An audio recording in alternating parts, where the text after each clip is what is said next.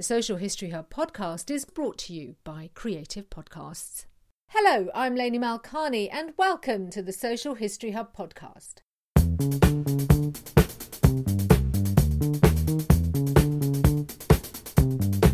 Every week I'll be exploring the nature of social history and what it means to us today, with an exciting lineup of artists, entrepreneurs, academics and writers.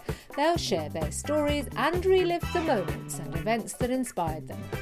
Coming up, Bharat Mehta, Chief Executive of the grant-giving body, which tackles poverty and inequality, Trust for London, on whether social history can exist without the generosity of others. I wouldn't want to elevate the position of grant makers in this. The generosity of others is a good phrase. Yes, of course, there's a role and responsibility for foundations and trusts like the Trust for London and others, but it's actually about the generosity of people as well. Bharat Mehta there, more from him in a moment. But first, what's his story? Well, professionally, he's Chief Executive of Trust for London, and before that, the National Schizophrenia Fellowship. He has a long and distinguished career in the voluntary sector, and in January 2000 was appointed an OBE. On a personal level, Bharat is from a family of Asian refugees who fled to the UK from Idi Amin's Uganda during the 1970s. Our conversation led to a discussion on whether social history can exist without the generosity of others. But first he explained what Trust for London is all about. When we started in 1891, which was 2 years after the last of the Ripper murders in East London, poverty and inequality were at their extremes, really. We now find ourselves, despite the advent of the welfare state, a situation where inequality is rising, and is at its greatest in London. Now I'm talking about relative poverty as opposed to absolute poverty, but certainly inequality and poverty are rising due to the welfare reform, the recession from 2008 onwards, and some of the cuts that have been implemented, which have disproportionately negatively affected poorer people. What role do you think social history has to play in this fight against inequality and poverty? I think some people tend to make a distinction between political history, economic history, and demographic history or social history. And I'm not sure you can make those kinds of distinctions. The movement of people is reliant upon economic and political situations. And the current situation where in 2014 you have people from the EU moving to Britain for jobs and a sense of security, and non-EU migrants coming also into Britain for the labour shortages that we have in certain specific skills, sort of adds to the whole dimension of where social history fits in with economic and political history. So the distinctions that existed and the slight sort of hierarchy that existed in history of political history having greater significance than social history, I hope are breaking down. And social history is critically important.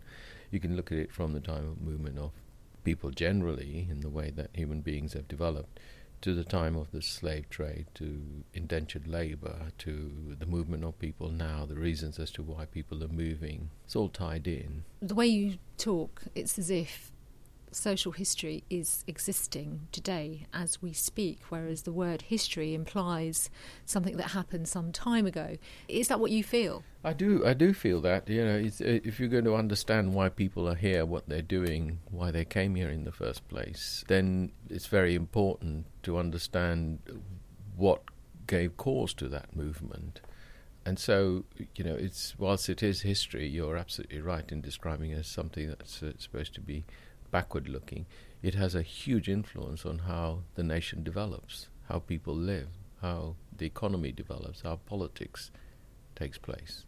A common understanding of who writes history is that those that write history are of a certain standing in society. They have the influence and power. Social history is very different from that, in that it's history that's documented and created by ordinary people. Is that something that you feel, as a grant-giving body, you're enabling those people without the power, without access to the time to write their own histories. Are you helping in that process? Indeed we are. I think it's critically important that the history is not just of the great men, and I say men advisedly because women also tend to be excluded from history. Well, social history, or whatever history one wants to call it, gives an opportunity of enabling ordinary people to record their lives, of how they perhaps moved from one place to another. And one tangible example that I can give you is the Belongings exhibition that was held at the Museum of London. This, in a nutshell, was a history of 15 communities that have arrived in London since 1951, when the UN Convention on Refugees was signed by a number of countries, including Britain. And the arrival of those communities was recorded by people within those communities and then put together as one exhibition at the Museum of London, which was one of the exhibitions that's had the most number of people attending. It was in the top 5 in the country. Now, I think a wonderful example of ordinary people having recorded their own histories, and there it sits for posterity, for future historians to look back on and say how these communities came to be in Britain. So if I go back to my original introduction about the culture of giving, can social history and the documenting of it actually exist without the generosity of others? I wouldn't want to elevate the position of grant makers in this. The generosity of others is a good phrase that you use. Yes, of course, there's a role and responsibility for foundations and trusts like the Trust for London and others, but it's actually about the generosity of people as well. The generosity of individuals that make it possible for others to come to be here, to able to share their history, to find the common strands that exist between peoples, which is a positive way of responding to a rapidly changing world. So what does social history mean to you? I think social history is important in a sense because it gives, in a changing world, I mean, my children, for instance, my 2 daughters, need to understand where I and their mother comes from, where we were born, what our life was when we were younger, why we happen to be here now in Britain, why they were born here, and what it means for them, some sense of identity, if you want to call it, being British as much as being East African or being Indian. I think that's critically important for people to understand, for children particularly to understand. And do you have a particular story that has captivated you, influenced you in some way? In terms of personal story, I'm just aware whether this constitutes social history or not, I don't know, but it's about the generosity of others, the point you made earlier, Lainey. When my brother and sister-in-law came here with their 3 children as refugees from Idi Amin's Uganda, they found themselves in Birmingham, going into a house which they had just rented, with my brother having started work at Kalamazoo on the shop floor from a position of being a director of a large company in Kampala, Uganda. Someone noticed that my brother and sister-in-law had a young family with a very small child, very young child, and no buggy. And in the morning when they woke up, the day after they moved in, they found a buggy outside with no name about who had left the buggy. But that's an act of kindness that my sister-in-law, who's now in her 70s, still talks about, and which has percolated onto those 3 children in terms of how they view Britain and the importance of their own position and their own involvement in civil society in Britain. My next question was going to be, how important do you think, because it's okay us documenting social history and ensuring that it is written down, but sharing is also important. Why do you think it's important? I think you could end up with polarization of communities, and social history can produce some common strands.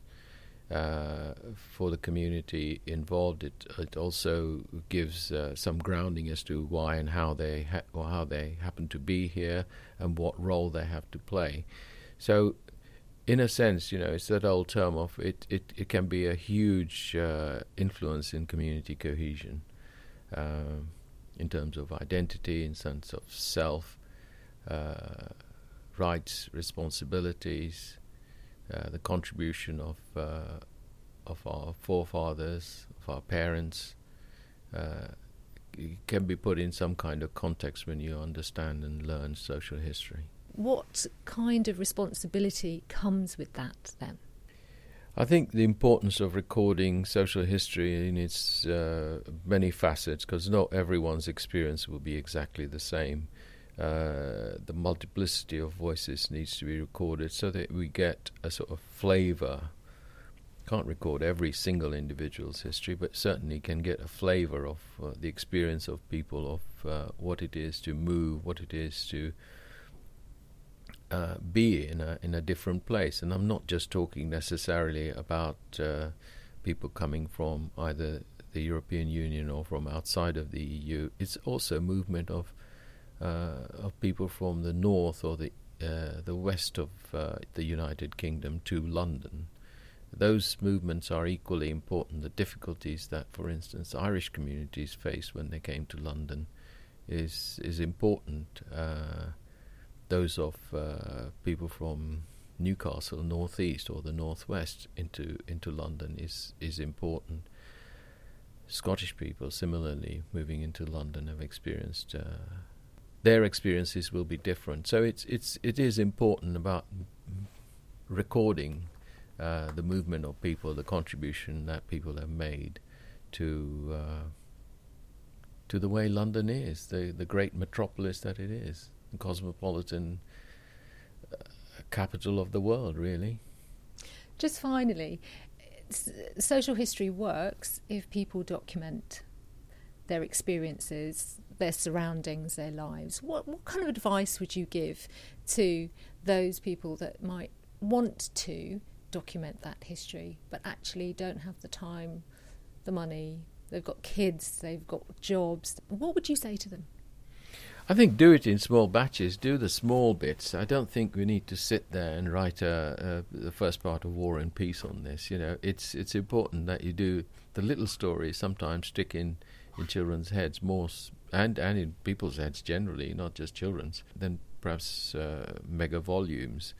So whenever you get a chance and an opportunity, talk about your own experiences. It's surprising. It'll surprise you and surprise the individual listening to you, the commonality that you might have with that person. And actually it'll open up a whole different sort of arena and a sphere of conversation. So go for it. You don't wait for that big moment in your life, which is never going to come, where you could sit down and write the life history of Joe Bloggs. Fantastic advice, Bharat Mehta, Chief Executive of Trust for London. Thank you very much indeed for the opportunity.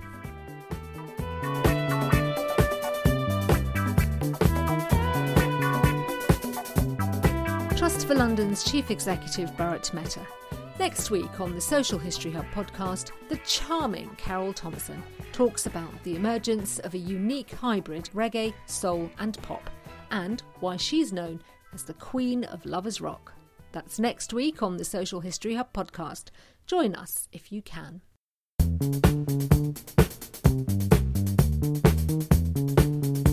You've been listening to the Social History Hub podcast.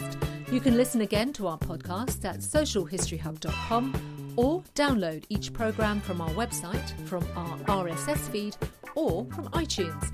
And if you have a story to tell, why not drop me an email, lainey@socialhistoryhub.com. The Social History Hub podcast was brought to you by Creative Podcasts.